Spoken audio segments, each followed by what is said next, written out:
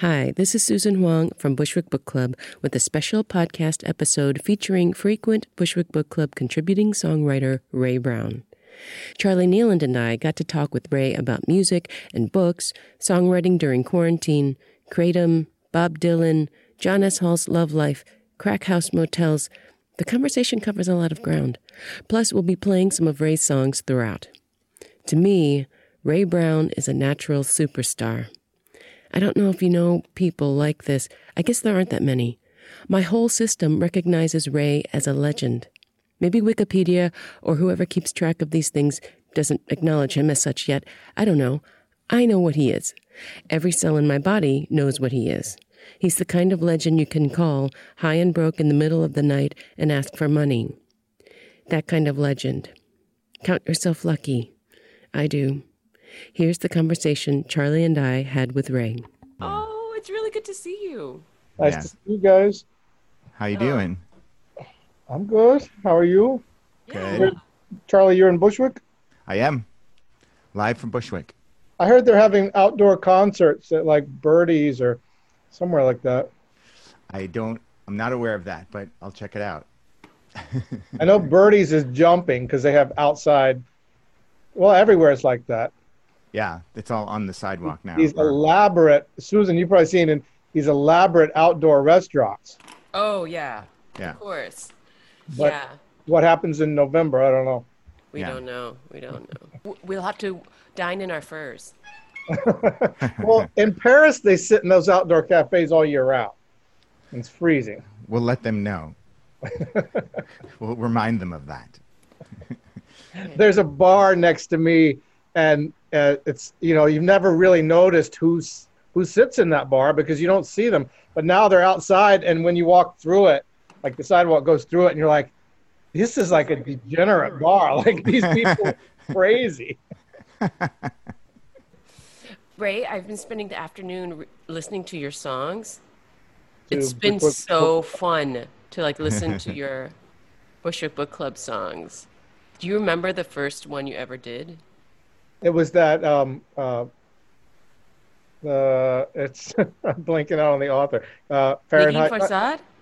The guy who wrote Slaughterhouse-Five, Vonnegut. Oh. It was Vonnegut memoir.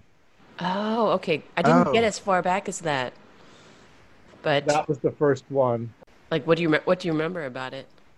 I remember not knowing how to do it and just looking at it and going, not knowing where to start. And then I just started riffing on it. And it's really it's more about me. And then in the middle of the song, I say, have I made this enough about myself yet? And I got a lot of laughs on that song. And I talked about having sex, when I was very young with a Supreme Court, Nixon nominated Supreme Court justice.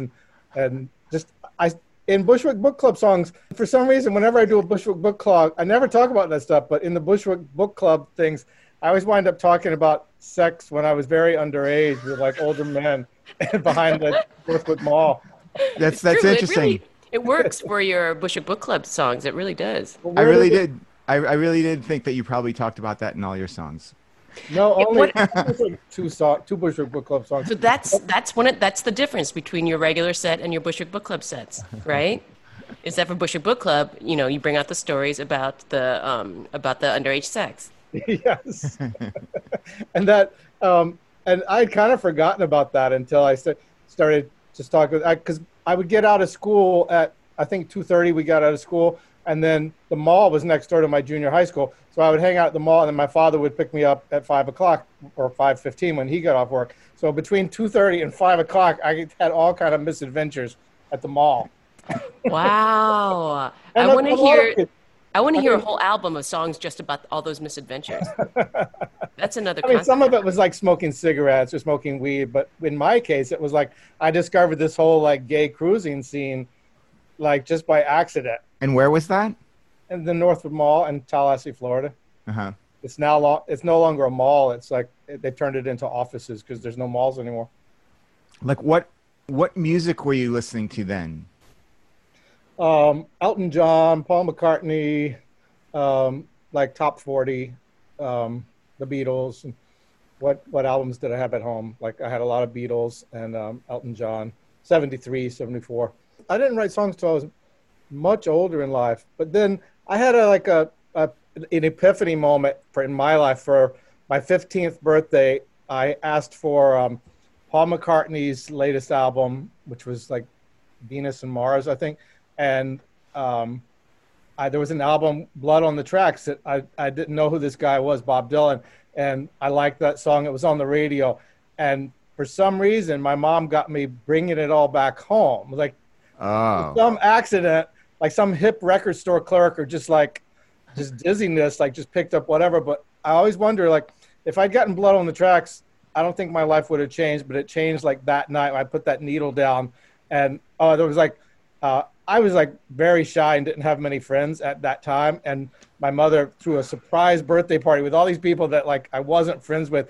And I just sat at that thing, ignoring them, just listening to this, like, Bringing It All Back Home, just like mind blown. And then within like a month, I had like Highway 61, Blonde on Blonde.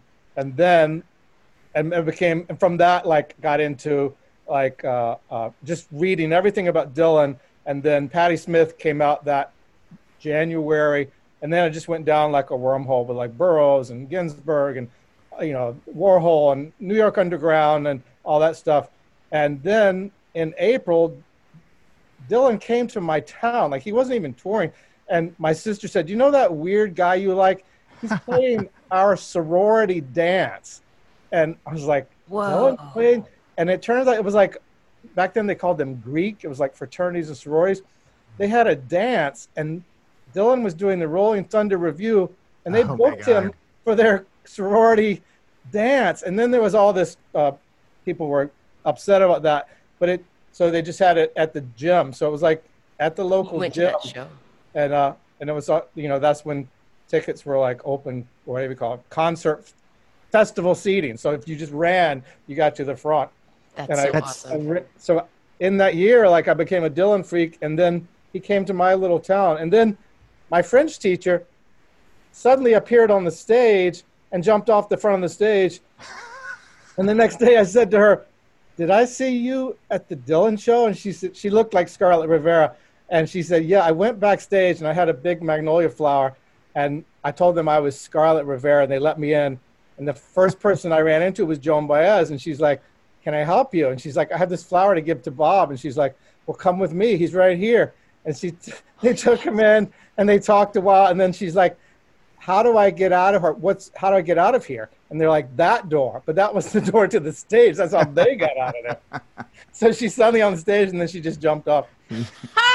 It sounded like a stage dive, how you described it, but it was maybe 3 feet tall. I'm imagining this happening to you, you know, not your teacher, but this is actually Ray, and he finds himself on stage and does a stage dive. That's how the story goes. What an amazing year, though. I mean, it's such a weird sort of like confluence of events that's how it started, you know? Yeah, and I always wondered if I didn't get that record, like what, and also like at that show was like, who's the Birds?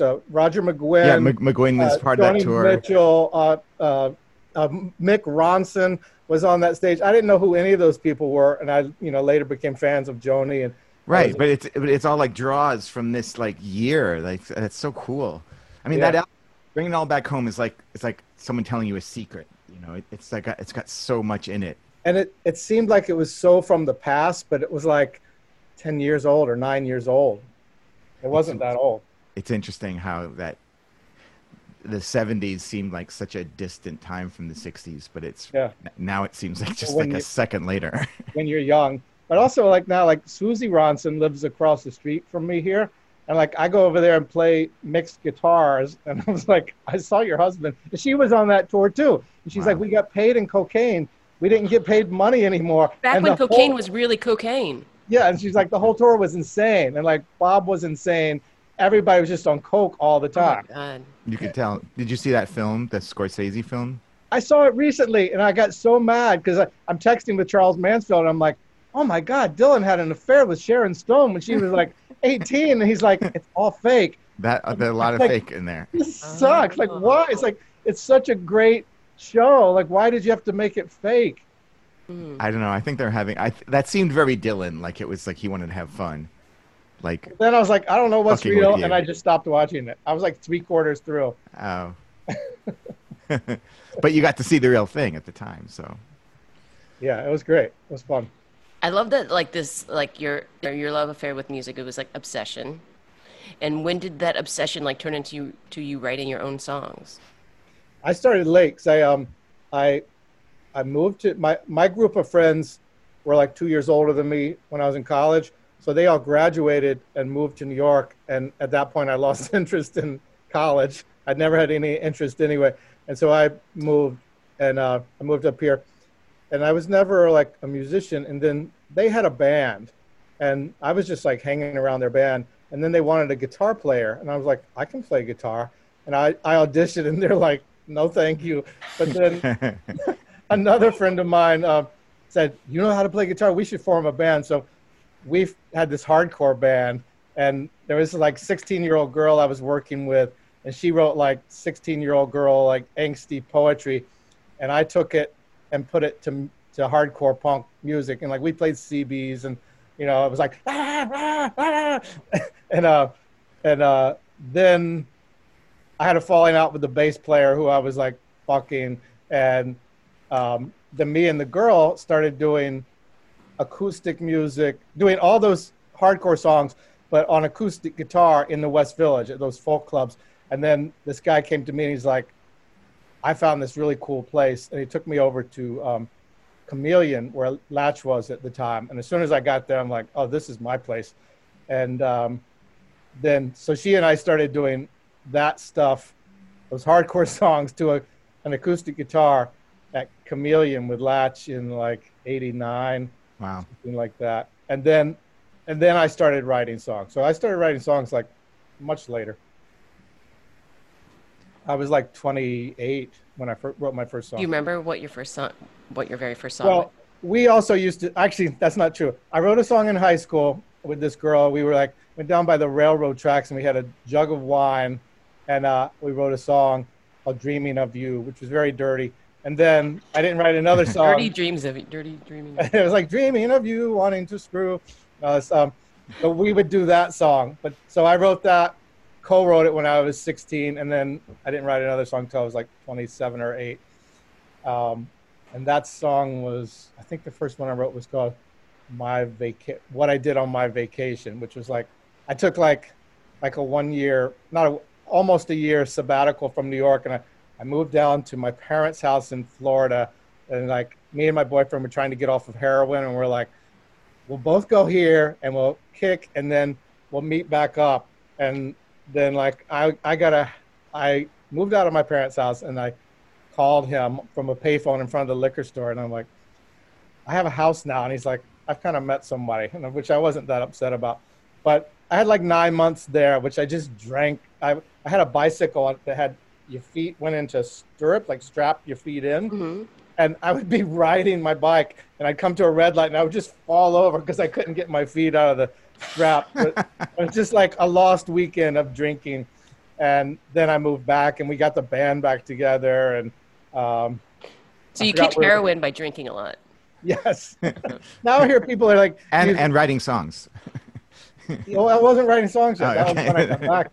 But now people are kicking by this drug Kratom, which is like. I tried that. Do not try it. You told me about it. Yeah, it was terrible. It was like, I missed a gig because I didn't know what was happening. I was just all of a sudden nauseous, for like 8 hours or something. It was terrible. Everything felt great for like, I don't know, it must have been like 45 minutes. And I'm just like, you know what? I think this is what it feels like to not have any anxiety. This might be the drug for me. I've never felt no anxiety before. All that shit I was feeling before, that was anxiety. Right now, everything's terrific. I was just like, I can really dig this life thing. I can actually, I think I might dig it. And then it's like, oh no. and then I had to run into the house. I'm like, please God, let me park my car before I, and not puke before I get into the house. And I parked all crazy, and I ran to the house and puked, and then had to lay down for like 6 hours. And I missed the John S. Hall gig down like 2 blocks from me. I missed. how long did the good part last? It was only like, I don't know, maybe 45 minutes, maybe an hour 15, something like that. It was a good hour 15. Do you know how many grams you took? I don't know. I was at a friend's house and her husband had it, and she was like, "Oh yeah, you take this," and I'm like, "Okay, I'll try it." And I'm like, "I like herbs." It's a No one plant. fucking It's a told tree. It's just leaves, but I think it's going to be illegal soon. It's like Really? K2. Oh my Lord. So I'm sorry, but you mentioned it because you tried it or Now people are kicking opioids with it. People are oh with it, swearing right. by it. Yeah. But the other people are going, but it's addictive also. Like you can become addicted to it and have to do it every day. So Oh my Lord. remember Yeah. when K2 happened near your house in Bushwick, the K2 Alley? No? It was like by the Myrtle Broadway stop. There was a Yeah. deli that Oh sold it, yeah, yeah, yeah. And then and it people were was on going the crazy on news. that shit. Yeah, and there was like all these zombies wandering around on K2. Yeah, the zombies of Bushwick. It was scary. And now things are scary in like lots of other ways. How have you responded to the quarantine stuff, speaking of scary and also Black Lives Matter and like has it affected your songwriting and Well, I've like I told you, the reason I think we're doing is like I'm done with everything. are you still done with everything? Is that I for think real? so. But that like Corona, I'm like I was on unemployment and I was getting the supplement, so I'm like, this is great. I'm making so much money, and then my unemployment has run out, but I got a job offer today. For this lady said, "Can you paint a room in my apartment?" And I'm like, "Yes, I can come up tomorrow and take a look." And then she sent me another letter. I've been doing this 20 years. She had so many red flags in the email. The one red flag is like, it should only take one coat. It should only take X amount of time. Anytime they tell you how much they think it, but her opening line is, I want to do as little as possible and save money to make it. And then I looked at the apartment and it rents for $15,000 a month. And I'm like, your opening line is you don't want to spend much money. So I'm going to write to her and go like, I'm sorry, I'm all booked up. But and the Black Lives Matter, I live right by Union Square, and it's like it was in front of my building like every day. I got in trouble on Facebook because like there's helicopters over my apartment and people are screaming. Anytime I went downstairs, people are screaming, and I'm like, I'm right on. I'm like down with you. And then one day I'm like, what if all these people just for one day, because they were doing it every day, like thousands of people went and did something great, something cool somewhere else, and everyone's like, Ray is a racist. Ray hates like Black Lives Matter. And they're like, you old men like you. Oh, somebody said if we listened to Ray, we'd still have segregated bathrooms.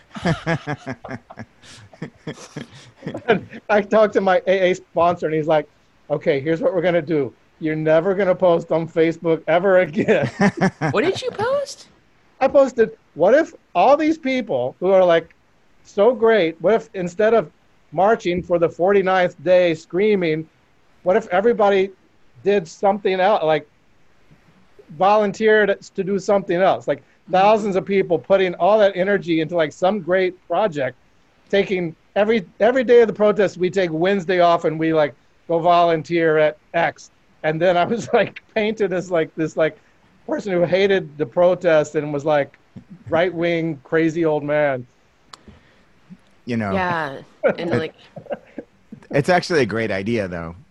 I mean, it should be. It's a lot of, it's like still be all done. those young people, all that energy, like, wow, this could really change the world. You have an interesting like history, like you.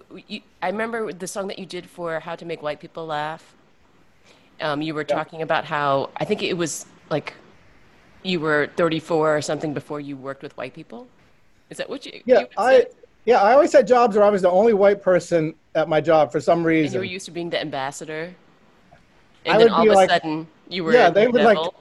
yeah. Then I was like with these white people, and I'm like, white people are weird to work with. They're like, they're different. They're different at work, and I don't know. And, I was trying to be humorous, but the thing in that song was, I had to call my sister and like verify some of this. In my town we had a maypole dance, which is like an old tradition of like goes way back in England. Yeah. They dance around a maypole. So they would have these little white girls, I guess you were like 10 years old, and it was like a society thing if you were allowed to be one. And they danced around and they sang In an English Country Garden. And it was an honor to be one of these girls. And it was a public event in a public park, and it was called Springtime Tallahassee.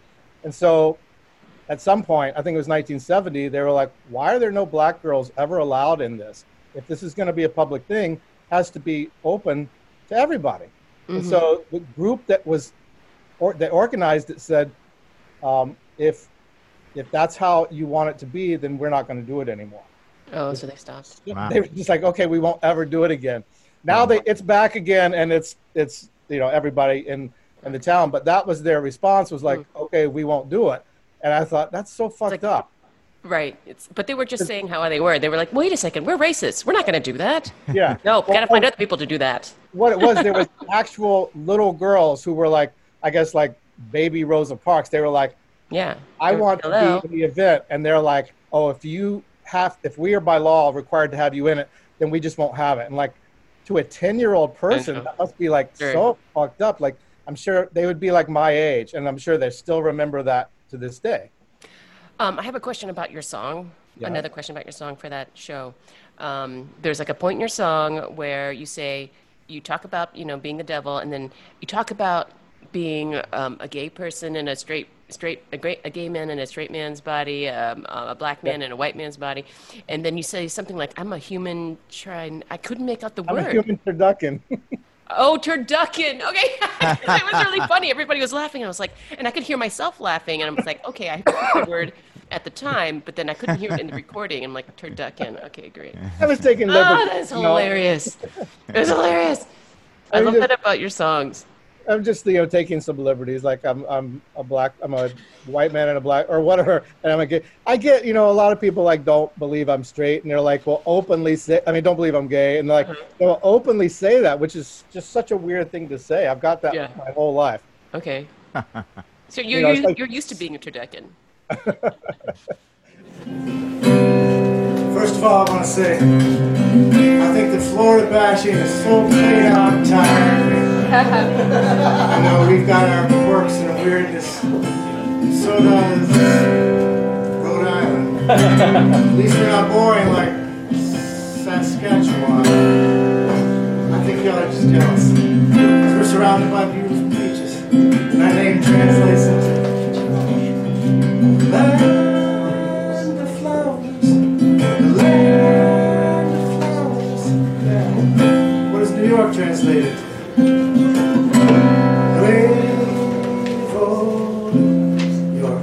Rest my case.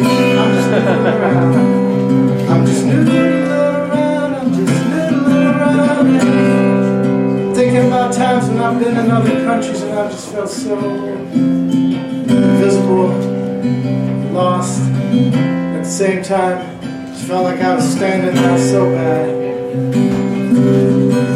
I also want to say, countries are real places with real citizens. Race is a made-up word, yeah. Race is a made-up word, yeah. Race is a made-up word. Made up by racists. Made up by racists. Racist white people. I was 32 years old before I ever worked with white people.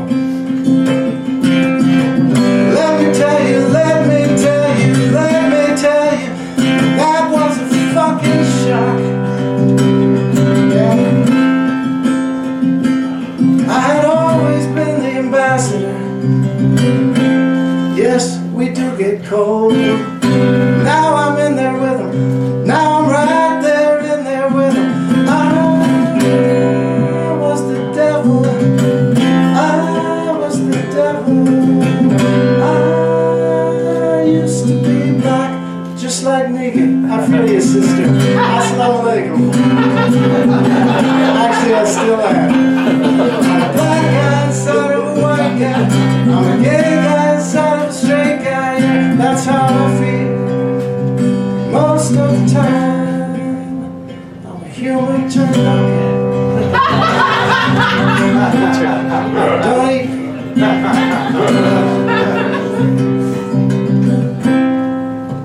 Eat me. My father's family came from Turkey. They moved to Scotland a long, long time ago.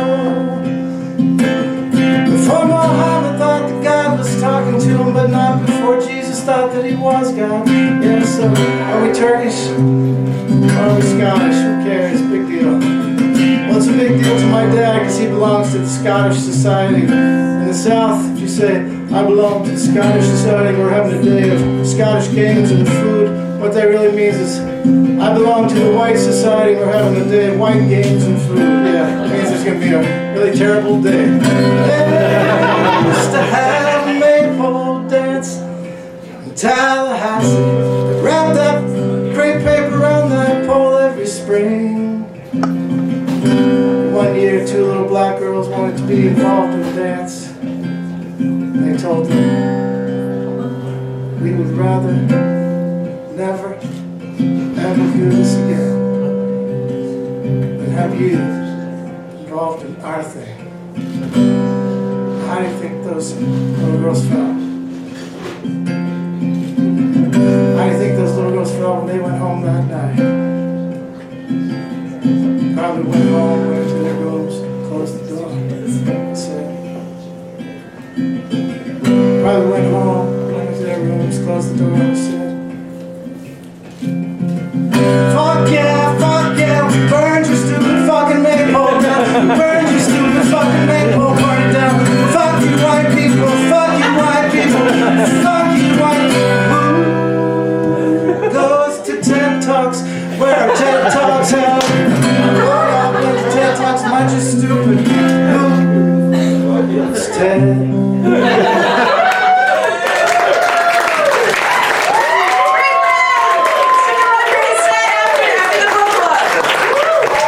Those songs that, like, once I got a laugh on that first one, I like went for laughs a lot of times with And you get them. with book club. Even Pride and Prejudice, I got laughs. Oh yeah, you totally did. Are you kidding? You started out with that whole story like about John, marrying for money and like also texting with John S. Hall Yeah. during his Tinder dates. Yeah, which he says they're not Tinder gates, they were like plenty of fish or whatever he was. And how the women were really rich, and you said, you text back, sell that dick, make Yeah. that money. He's like, I think she voted for Trump. I'm like, that's none of your business. He's got a rich girlfriend now. You know, he always has these rich girlfriends because his parameters are he wants a woman who lives in Manhattan, is single, and is like 35 to 60. I'm like, Right. that you're gonna get rich. What really? Like, you can get some really rich women, Right. That criteria means rich woman usually. or like somebody with a rent stabilized apartment. Yeah. But usually, I mean, a lot of times they would like own a brownstone. Wow. Go, John. Sell that dick. Make that money. This book is about whether to have get married for love or money. And I think I'm for money. I got married a couple years ago. Good choice. For money and an apartment. I didn't get either one of them. I'm broke. John Hall used to text me when he was on Tinder dates and say, oh my God, this woman is so fucking rich. And I text back, sell that dick. Get that money. I say, I think she voted for Trump. I say, that is none of your business. Don't bring up politics, get that money. I started having sex for money when I was like 13. Then I fucked that up like 14, 15, 16. Those are my big earning years. I didn't really treat it like a business. I wish my parents would have helped me out with that. I didn't really know. I do it for free. There is a truth universally acknowledged that a single man in possession of a good fortune must be in want of a wife. And however little known the feelings or views of such a man may be on his first entering the neighborhood, this truth is so well fixed in the minds of the surrounding families that he's considered as the rightful property of someone other of their daughters. For love or money, love or money, love or money,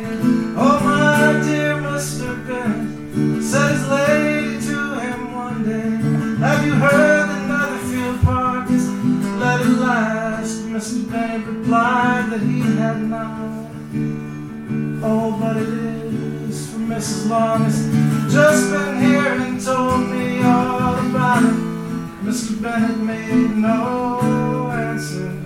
Do you want to know who's taking it? Oh, you want to tell me? I have no objection to hearing it. Love or money, love or money. Oh, love or money. My wedding was so sad. And I was just standing there thinking, what if I meet someone and fall in love? Now I'm gonna have to get divorced. How do you do that? Why, my dear, you must know, Mrs. Long said Netherfield is taken by a young man of a large fortune from the north of England, and that he came down on Monday in a chaise and four to see the place, and he was so delighted with it that he agreed with Mr. Morris immediately to take possession before Michaelmas, and his servants are to be in the house by the end of the week. Love or money, oh, what is his name? Bingley.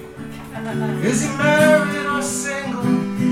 Oh, single, dear, single man of a large fortune, 4,000 or 5,000. What a fine thing for others. Oh, how so? How can it affect them? My dear Mr. Bennett, how can you be so tiresome?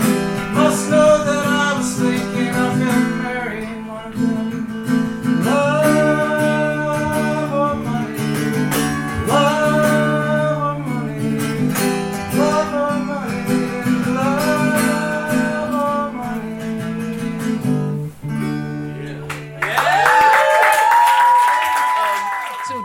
So are you funnier for the Bushwick Book Club songs than you are for your normal set? Do you tell Yeah, I more think stories so. in Bushwick Book Club? Yeah, I get, like, people say like there's humor in your, I like there's humor in your lyrics, but it's more turned up at Bushwick Book Club. It sure is. I love that though, because it come out so naturally too. All the stories, and I love having you. I love bringing you in because, like, it's almost guaranteed it's going to be a moment of ease, no matter what it is. Like, you're the only one of the very few people I know who can do a whole song about the experience of reading the book, and just about reading it. Not even about the book, but just the experience of reading the book. And sometimes that was my only choice. And have it be like really interesting and like engaging and captivating, you know, and like it's not, and you're so glad for that moment and glad to hear the song. Well, it seems like when you perform, there's a certain like beatific like this pinpoint of joy that you seem to emanate. Yeah, you always bring that. And like when we look at like photos of the performers when we're putting it together, like, you know, when you shoot people when they're singing, a lot of times they're like making like a craggy, like tense face when they're making a vowel sound. But your pictures are always like this glowing, beautifully smiling person, and you have this way of like giving off this amazing energy when you're singing, and it really comes through. Like when you did the Walt Whitman show, how did you? It seemed like you sort of evoked Walt Whitman. Well, that was a life-changing experience for me because, like, I think I spoke about that. I was, for some reason, unfamiliar with Whitman. I was very familiar with, like, a lot of poets, and I've read a lot of poetry, but maybe because they pushed it in school, I was like, I'm not going to read what you try to force me in school. But I became aware of Walt Whitman and his work for the first time just before that. So I went in deep with that, and I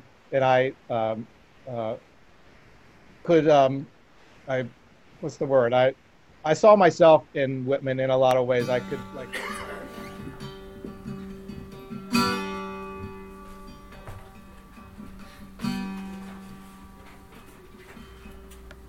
in a cave beneath the sidewalk where the sweet flag flower grows, in the darkness between the two vaults, down at Fife, so everybody goes. In a magic of the ferries on the river, the docklands so dark at night, streets filled with mechanics so.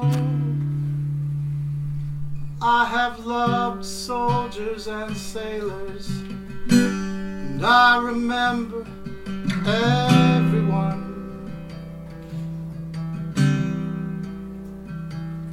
I have laid beside the rivers, my body glistening in the sun.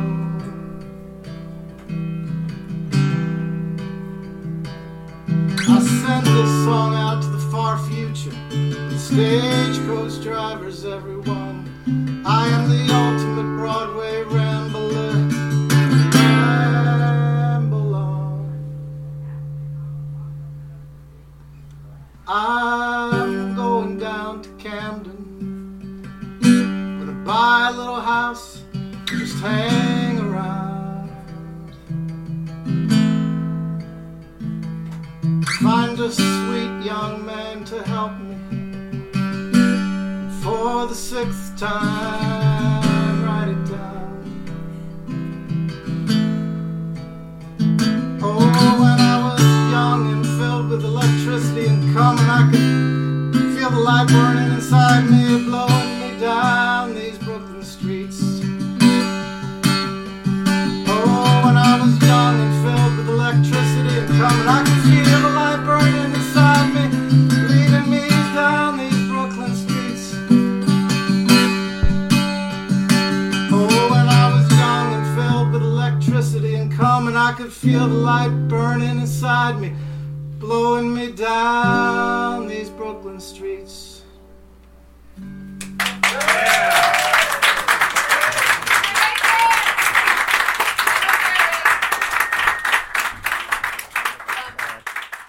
I'm not sure what, but also with the being on stage, like that's what like the happiest moments in my life are Bushwick Book Club being on stage. And that's why when I stopped playing gigs, because I was not having a good time at gigs, I'm like, I'm having this experience at Bushwick Book Club, I'm having this experience at gigs, so I think I'm going to stop gigs.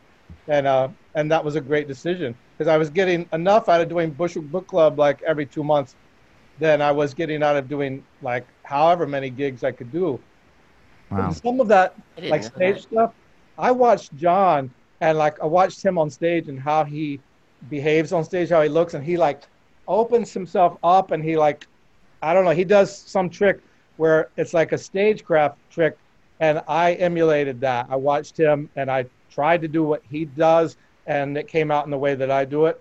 I watched Robbie Williams. I tried to like see what he does on stage, because he does that too. I like those kind of big performers, and like that's how you do it, so let me try to do it. So that's part of what I'm doing when you see me that, like I'm happy and like glowing, like I'm trying to glow. That's really cool. Does I asked John know John that he influenced you so much? Oh yeah, I asked him I told him all that, and I was like, did you go to and have any theater training, any actor training? And he said no, but he hung out, like all his friends went to the High School for Performing Arts, so that was his crew, but he didn't go there, but he was around them.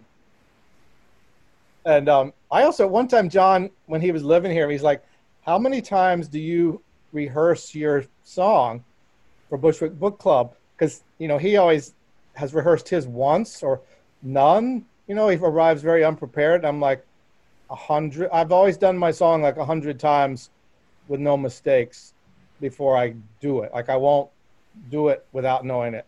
And I try to learn I couldn't learn the lyrics for Pride and Prejudice because it was just the book. My song was just verbatim the opening paragraphs of the book, opening like 4 pages. I couldn't memorize that, but I like to memorize it, and I like to have it completely rehearsed, and sometimes I still fuck up. But yeah, he was like, are you serious? I'm like, yeah. Wow, that's interesting, because it always seems so kind of free-flowing stream of consciousness, or often does, you know, and that's part of the exciting thing, because you think that it's just, you know, it's all like happening in that, feels like it's all happening in that moment, and that it could go anywhere. That's why I'm able to be casual there, because I've rehearsed it so much. Yeah, I really admire that. That's great. Do you remember the first time that you knew that you were a performer, though? Did you know from when you were a little kid, or did you just discover that as an adult? No, when even like when I was performing with Latch at Chameleon, I wasn't the same. It was when I went to Sidewalk, like the first open mic that I played, and it was like, a lot of people talk about that night, but that was the first time I'd gotten such a reaction, and I could feel myself as a performer, like conveying something and getting it back. I don't remember that when I was young, and that was like I had one song. I'd written one song, which was Connecticut Highways, and I played that, and then I was very scared, and I stepped off the stage, and I left the room, and Latch and Ben followed. They're like, "Do you want to do a show here?" I'm like, "No." And then they offered you a show after your first time there? And playing one song, and that then never happens. I left and I went out on the street. I just had to get out of there, and they followed me out. Ben and Latch followed me, and they're like, "Why won't you do a show?" I'm like, "Because I only have one song." And they're like, "Okay, we'll keep in touch." But that was and like everyone who was there was like, that was like such a memorable night of like, you just like shocked the audience, and then you walked off stage and you said no, and then I turned around, they had all come outside to see like where Ben and Latch went. We're all out on the sidewalk, and then I walked away. That's hilarious. That's all part of the show, kind of. It was like drama. And then I had like 2 songs, then I had 3 songs, and actually I bought some new speakers today. They just arrived today. This is the first time I've ever had nice speakers for my speakers. What's it? Let me see those speakers again. Okay, cool. I need some new speakers. They were $100, and I like treated myself to them, and I listened to my first album just before I talked to you, which I haven't listened to in like 8 years, and I was kind of impressed with that. Like, I did that, and that all the songs flow, like the sequence really works, and they're all like of a body of work.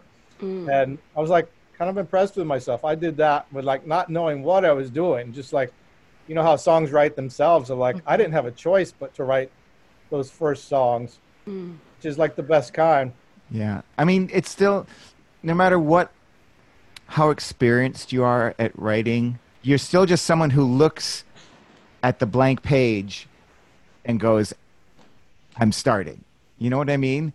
How do you respond to that when you're working on a song? Do you like riff something and sort of like play some music first and then start rolling with some words, or do you write down a bunch of words first, or how do you look at that blank page and start?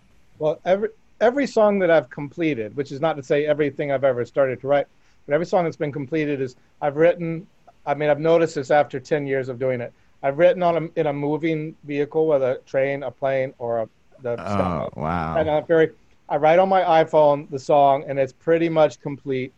And then I come home, and I never think about the music. I just start playing chords and singing what's on my iPhone, and then edit those words a bit to make them, fit in there. That's how every song that I've completed has been written, of like writing on a moving vehicle and then putting it to music later. So without the moving vehicles, when we've been in lockdown or quarantine, how has it happened? Yeah, I'm not writing. You're not? No. Well, what if we book you for another Bushwick Book Club show? It'll force you to write. It'll force you to find a way to write. Well, when is it? Wait, not in real life, on Zoom? On Zoom. We're doing Zoom shows. You did the Live Stray stream. one. You did the Stray one, remember? Yeah, that was fun. So how did you write that one? Actually, so that's not true. I wrote that one sitting right here. Reading. I read the book. I read the reviews of the book, and I read you about actually her. wrote sitting down on a non-moving I did. vehicle. That's a rarity. Maybe I did. I said it right. I wrote it right here. You could do it again. I think I'm gonna have to book you for the next one. On the day that Tanya Marquardt turned 16, she ran away from home. She'd been living in Port Alberni with her mom who'd moved there to escape her dad. Tanya was troubled and filled with anger at her mom and wanted to be on her own. She found a new kind of family in the Vancouver goth punk scene. Sometimes you're with a friend or a lover, lying in bed, trying to find the thread that binds these stories together, whether for the world or just in your head. When my grandma was 16, she was married with a child, pregnant, nowhere to stay. An alcoholic, abusive husband. There would be 4 more born before he ran away. 1931, oh, she never worked that out. And the actions of those two are still with me today. Sometimes you're with a friend or a lover, lying in bed, trying to find the thread that binds these stories together, whether for the world or in your head. A diary is a secret and sacred thing. The language is intimate and close, just like a friend. There's a pattern there to figure out. There's a rhythm, a feeling, and a craft. Memories laid out there on the floor, so easy to see, all pink and black. I'm 59, I still want to run away. At this point there's no going back. Sometimes you're with a friend or a lover, lying in bed, trying to find the thread that binds these stories together, whether in the world or just in your head. On the day the 10-year mark where I turned 16, she ran away from home.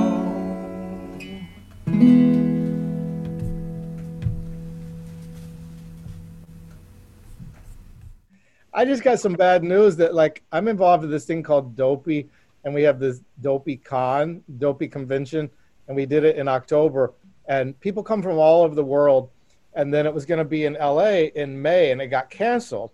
But we thought, well, the next one, the last one was in October in New York. We're like, the next one's going to be, we had booked the hall in Malibu. We had a place in Malibu, and we were all ready to go, and it just got canceled. And I'm like, and it's going to be virtual. Of course it got canceled, but I told somebody, like, everybody's like, Coachella got, this is like in March, like, Coachella got canceled. And I'm like, DopeyCon got canceled. What's DopeyCon? It's like a drug addict, alcoholic podcast. And we got together and played music and spoke. And it just like was a huge success. And so everybody, that was the first one. And everybody's very hyped for the next one. And it's not going to happen. Sorry. Dopey. Sorry. Oh, There Dopey. it is. So are they all like former addicts like you? Some of them are active. Oh, okay. So active and former. Some of them write to, like, I get people like call me at like 1 a.m. and they're like, hi, and they're like, I need help. Can you help me? And I get people like, can you send me money? I'm broke. Can you send me money? Right. Like, it's one thing, like in the old days, like people, you couldn't hear somebody on the radio and then contact them via Facebook. I mean, I could make it so you can't, but I didn't. But like, I couldn't like contact Gordon Lightfoot and go like, I love your music. Like, can you loan me some money? What's the book for the next book club? It's William Melvin Kelly. It's a book of short stories of his. And he was a black writer in I think he published his first book in the 60s and early 60s. And it got a lot of attention. And then he ended up leaving the country after Malcolm X was assassinated and tried to raise his family in Paris and then moved to Jamaica and then ended up coming back to Harlem in the 70s and raised his family there. And he continued to write, but didn't publish as much as he wrote. His work just didn't get as much attention as it warranted. Yeah. And then he ended up teaching creative writing at Sarah Lawrence. And he died in 2017. Yeah. I wonder if any of our friends had him as a professor. You know, we have a lot of friends. Well, Charlie knows his daughter.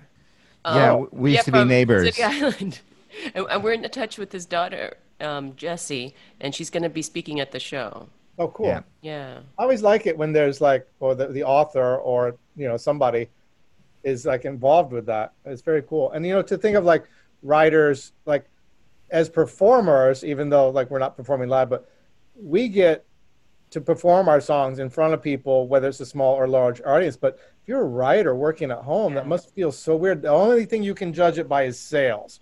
And if there's no sales, then you just get sales and reviews. And if those aren't happening, then you're just like working in the dark. Like I'm just going to throw this out there because I need to or want to. Mm-hmm. I mean, if you're teaching, you might get some feedback from your students, but that must be so hard to like produce art and just get nothing back. Sure. I mean, and some of our most beloved classics started out that way too. Like even Moby Dick, it was panned and it was just thumbs down from everybody, you know, until something happened later on. But it wasn't for many years until it gained like such popularity. Yeah, and so same many. thing with Dune, that book. Oh yeah. He couldn't get it published for years. Oh, I didn't know Frank that. Herbert, is that it? Frank Yeah, Herbert. couldn't get it published for years, and then finally did, and then it became this cult classic and everything. And then with music too, you wonder like how many people. Well, now everything is like if it's on the internet, people will find it. I think of like Nick Drake, who was like lost and then rediscovered. But like what's Hunky Dory was a huge flop, and like if Bowie had like died after Hunky Dory, like would that have been remembered? Now it's like listed as a great album, but like you wonder like what that was like to feel like I don't know if he knew like I've written some great songs and the record I'm signed to a label, the record company released it and we got nothing back. Right. That must have felt weird. I mean, Pet Sounds was a flop, Pet Sounds, yeah. On the Dopey podcast recently, my co-host asked me, Pet Sounds or Sgt. Pepper? And I'm like, that's the wrong question. Well, Pet Sounds, but it's Pet Sounds or Rubber Soul. It's Sgt. Pepper or Smile, if you want to ask which or which. They were more aligned. Yeah. Yeah. I'll have to listen to this podcast. You do it how often? Every week. Every week. Wow. Oh, I wow. can't believe I didn't know that. And I If haven't. you want to hear me crying and losing my mind. How long is a podcast? Like an hour long, or? Well, we talk for an hour and then we have a guest. Our dream guest is Dylan, which we're trying to get. That's exciting. Did you listen to the new record? Yes. Oh my God. I'm still like, I talk to Charles a lot. Charles is a Dylan freak, and like, I still don't know what to make of it. I don't know whether I honestly can't tell if it's terrible or great. I honestly can't tell. Yeah. What do you think, I think that's a good thing. I mean, it's so sprawling. I think it's great that he's doing something right now. It feels very immediate. Yeah. So that means it's good, but I don't know what to make of it. I don't like all of it, but I like it. Maybe it takes multiple listens. Yeah, definitely. I've listened multiple times. I like that it's just so weird, and so it's not generic, late period Dylan. It's something else. Right. It is something else. And it's When like did it come out? I think it's a few years old. I think it may be 5 or 6 years old also. Well, he just started releasing the songs during the pandemic, and then it came out in like June, I think. Yeah. Oh. The whole record. It's got the big one is Murder Most Foul, which is like 18 minutes long, and it's like Jason Trachtenberg wrote the song. It's about Kennedy's. It's a Kennedy conspiracy song. What was your last recording, Ray? I did a homemade album of like a bunch of songs I had written that I was going to record in Dublin. They were like demos, and then I'm just like, fuck it. I was supposed to I had shows booked in Dublin in April, and we were going to tour around Ireland, and then I was going to go into the studio and we were going to record, and that didn't happen. And then I was like, well, I'll definitely be there in October for my 60th birthday, and we'll have a show. And then that's not happening. So I just released the demos. It was called, I forgot what it was called, but that was the last thing I did. I just recorded it at home. And then I recorded with Summer, like that Walt Whitman song I recorded. And I recorded with Bob, like 3 songs. That's nice. Bushwick Book Club song. Then when I was in a crack house motel in Florida, I released the Bushwick Book Club song called whatever it was. Right from the Crack House Motel. Yeah, Fresh from the Crack House Motel. I went down to like, my mother was in assisted living and she was like having problems. And I went down and I was like, let me check into the cheapest motel I can find. Oh, this is cool. It's right downtown. So I can walk to all the restaurants and I'll be downtown. And I found out it's where the government puts people who are like in trouble and they don't have cars. So it's like it's a Motel 6, but it was a homeless shelter. And I walked in there, I'm like, whoa, shit is going down here. And by the end of that night, I was smoking crack. Oh my God. Oh my God. And releasing an album. Yeah. I woke up one morning and I was completely naked and my door was wide open. Ray, I'm so glad you're out of that crack house. Somebody called John Hall and was like, Ray is smoking crack in Florida. And then John called and I'm like, and then I'm with my mother and like all these people work there. And they're all like, you're such a great son. You're such a perfect son. I'm like, I'm a degenerate. How did you get out of there?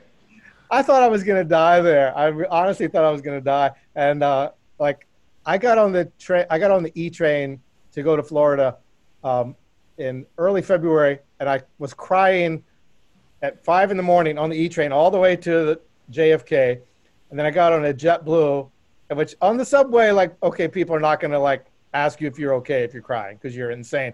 But when you're on JetBlue and you're sitting there just, somebody might say, "Sir, are you okay?" But nobody said anything. Oh my God. And then I landed in Jacksonville, and I drove to Tallahassee and then checked into the crack house.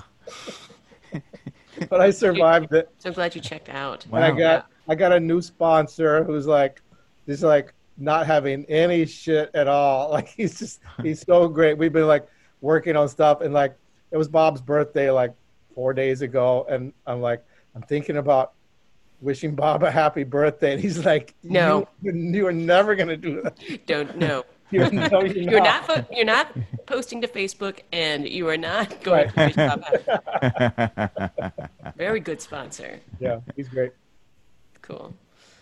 It was like John found him for me. Like John found this new guy, which was like out of the blue. That's awesome. That's really good. Like, he's a good friend. Yep. I wanted to talk a little bit about your experiences performing live in Ireland, because I know you like it there so much, and I wanted to know like what you thought about the audiences there compared to other places.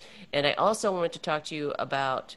I just want to mention your song for "You Were Never Really Here," and I don't know. Did you have other questions, Charlie? No. I did my questions, and I'll just listen. Maybe I'll think of another one. Of course you will. You Were Never Really Here.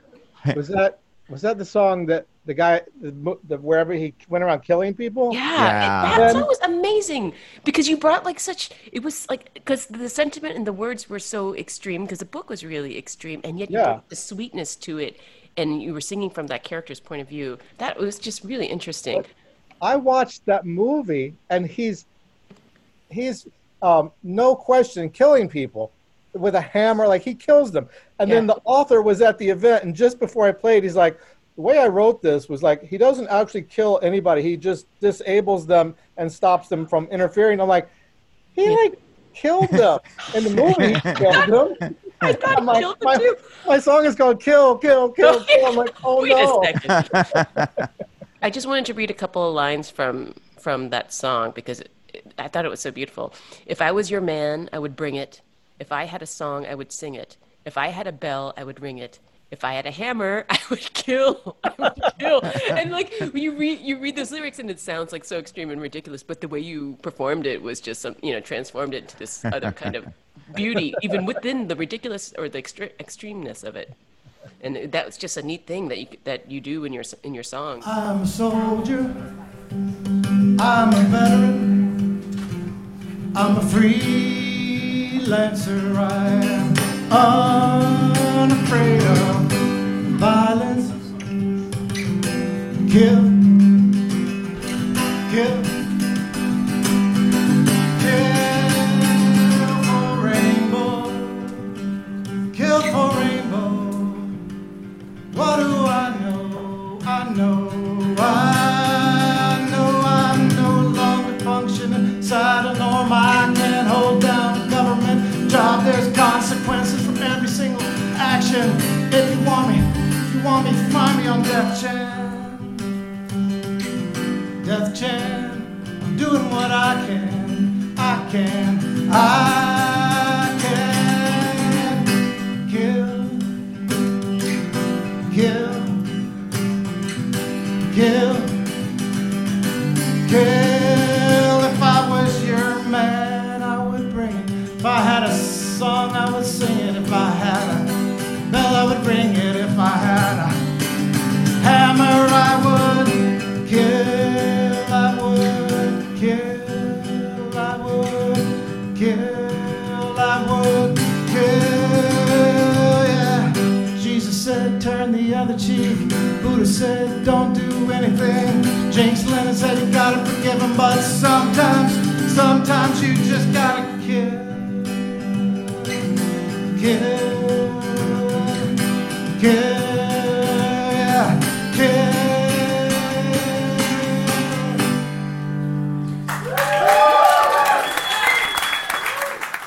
A lot of that is like inside my head is like a blender of like every song I've ever heard, like 60s pop growing up, and like that's like if I had a hammer, if I had all that stuff, like a lot of sometimes my songs are like I'm quoting other songs, like not all the time, but a lot of times I'm quoting like Biggie, Jay-Z's like when I say I'm bigging up my brother. Not I was like I'm not.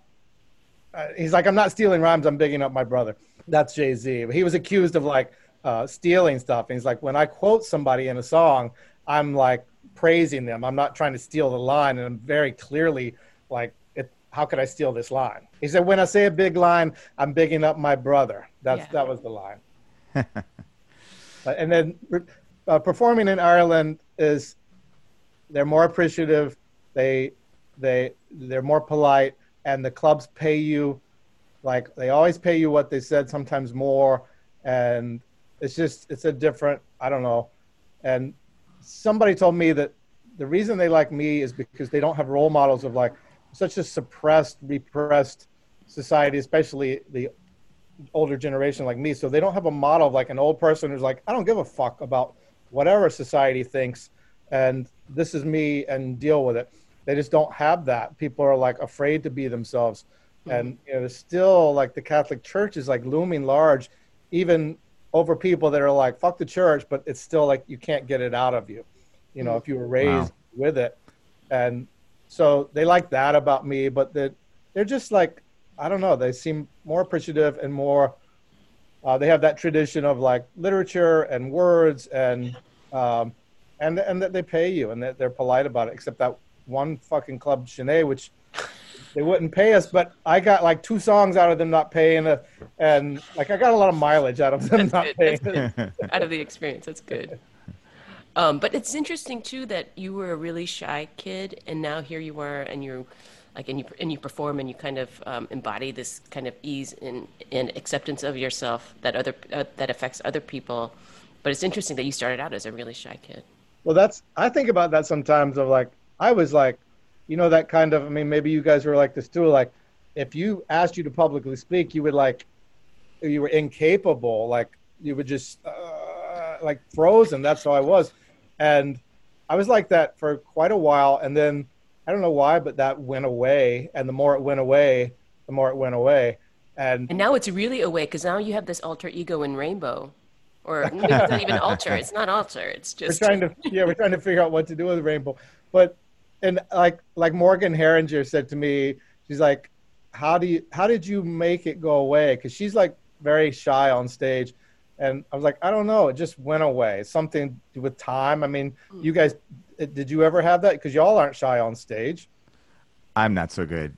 I'm fine when I'm performing, but talking between songs or telling a story before a song, I usually just like minimize it down to like 2 phrases. That's and then such a fucking 1, 2, lie. 3, 4, boink. That is such a fucking lie. He's lying, by the way. If anyone Susan is like, I feel like that. no, you go on and on sometimes, you know, like, but it's interesting because then you get to hear more about like what went into your song and what your process was like, you know, and I feel like you've become a lot more comfortable with that, you know, and you have like, Some nights are better than others. you But know, whatever, you know, and yeah, but Susan's I such have a natural. Were you always like that on stage? that's sometimes my most comfortable way of that's my most comfortable mode of social interaction sometimes is being on stage. Otherwise, if I don't have an accordion in front of me, I feel really awkward just making small talk or just trying to interact with somebody and have a conversation. But if I'm on a stage, it's like it's different because then it's like, oh, you have permission. People expect you to talk. You know, that's your job. You're there to engage with the audience. So, you know, so then it's like I have this permission, and I'll just run with that permission. But if I don't have the permission, I don't really know what to do. Often, I find. We did with the Dopey podcast. We did a festival in West Virginia, and there was like 10,000 people there. And my co-host is like, "I'm really scared. What's the biggest crowd you've ever played in front of?" I'm like, I thought of St. Mark's Church. I'm like, 500, but like, what's the difference between 500 and 10,000? But then he was really nervous, but it was fine. We worked it out. His opening line was, "I just raised the Jewish population of West Virginia by 100%. Yeah, that's a great opening line. You can't lose with an opening line like that. And he won them over right then. That's awesome. I miss that aspect about performing live is just the immediate feedback thing where it's like, oh, you get a laugh, you know, you're doing okay, you keep going, you know? yeah. Yeah. Someday. Well, that's the nice thing with Bushwick Book Club is you get all the perks of doing a gig, but it's not your gig, and you don't have any responsibility for like bringing people or anything bad about the night. Like the club won't go like we didn't sell drinks or this. Like Sometimes you get all the benefits. Yeah. I get Susan. Susan gets it. Susan gets it. She takes it. She takes the brunt. sometimes. I like it when people come. I'm always surprised when people do come, and then they love the whole night. They come. I mean, it'd be like friends of mine will come, and they don't know. They just know I'm doing a song. I'm like, I'm doing one song in a night of other things. It's great, but just so you know. And then they just love the whole night. Yeah. It's because everyone's so great, and you know, there's like a lot of variety. If you like variety, I feel like Bushwick Book Club shows are for you. What's happening with Barbès? I think. Oh, that reminds me. I want to catch what they're doing on Barbès because they're now streaming live shows from that back room, and they do it like I think around 6:30, 6-ish, 6:37, something like that. It's not like all night, but it's like maybe one act or two, like so maybe a couple hours or something at most. Huh. I know. I want to watch that. Smalls is doing that. Smalls Jazz Club is doing that. Okay. Charlie and I were going to play at Tompkins Square Park because that band Pink Clouds, do you know Cloudy from Pink Clouds? Yeah, he's been playing regular sets there with his full band, and he brings like little amplifiers, and you should play there too, Ray. I saw that. I wanted to go over and see him. I think his story is so interesting because like for some reason I played quite a few gigs with his previous incarnation. I can't remember, but he was in a character in his previous band. I can't imagine him not as Pink Clouds, but go ahead. No, he was his face was painted red, and he had double horns, and he had a suit, and it was very similar music. The music has not changed, but he switched over to Claudio and changed the outfit, and it's blown up. It's like people love it. Wow. It's so weird. Wow. Like Wear the right outfit and same thing, same person, and just That's changed. That's fascinating. That's really great information. I didn't know that. Yeah, and have you We just seen need his? to wear different clothes, Charlie. You and I. He started He translates. busking at the Delancey Street Station, and they have a video of them with. They have a fake F train coming through the band. It's so cool. I mean, they do a lot with like no money. Like their sets, Yeah, but like they get a big bang for their buck out of They're really talented too. really good. yeah, yeah. I Ray, love so that. you're not going to stop performing.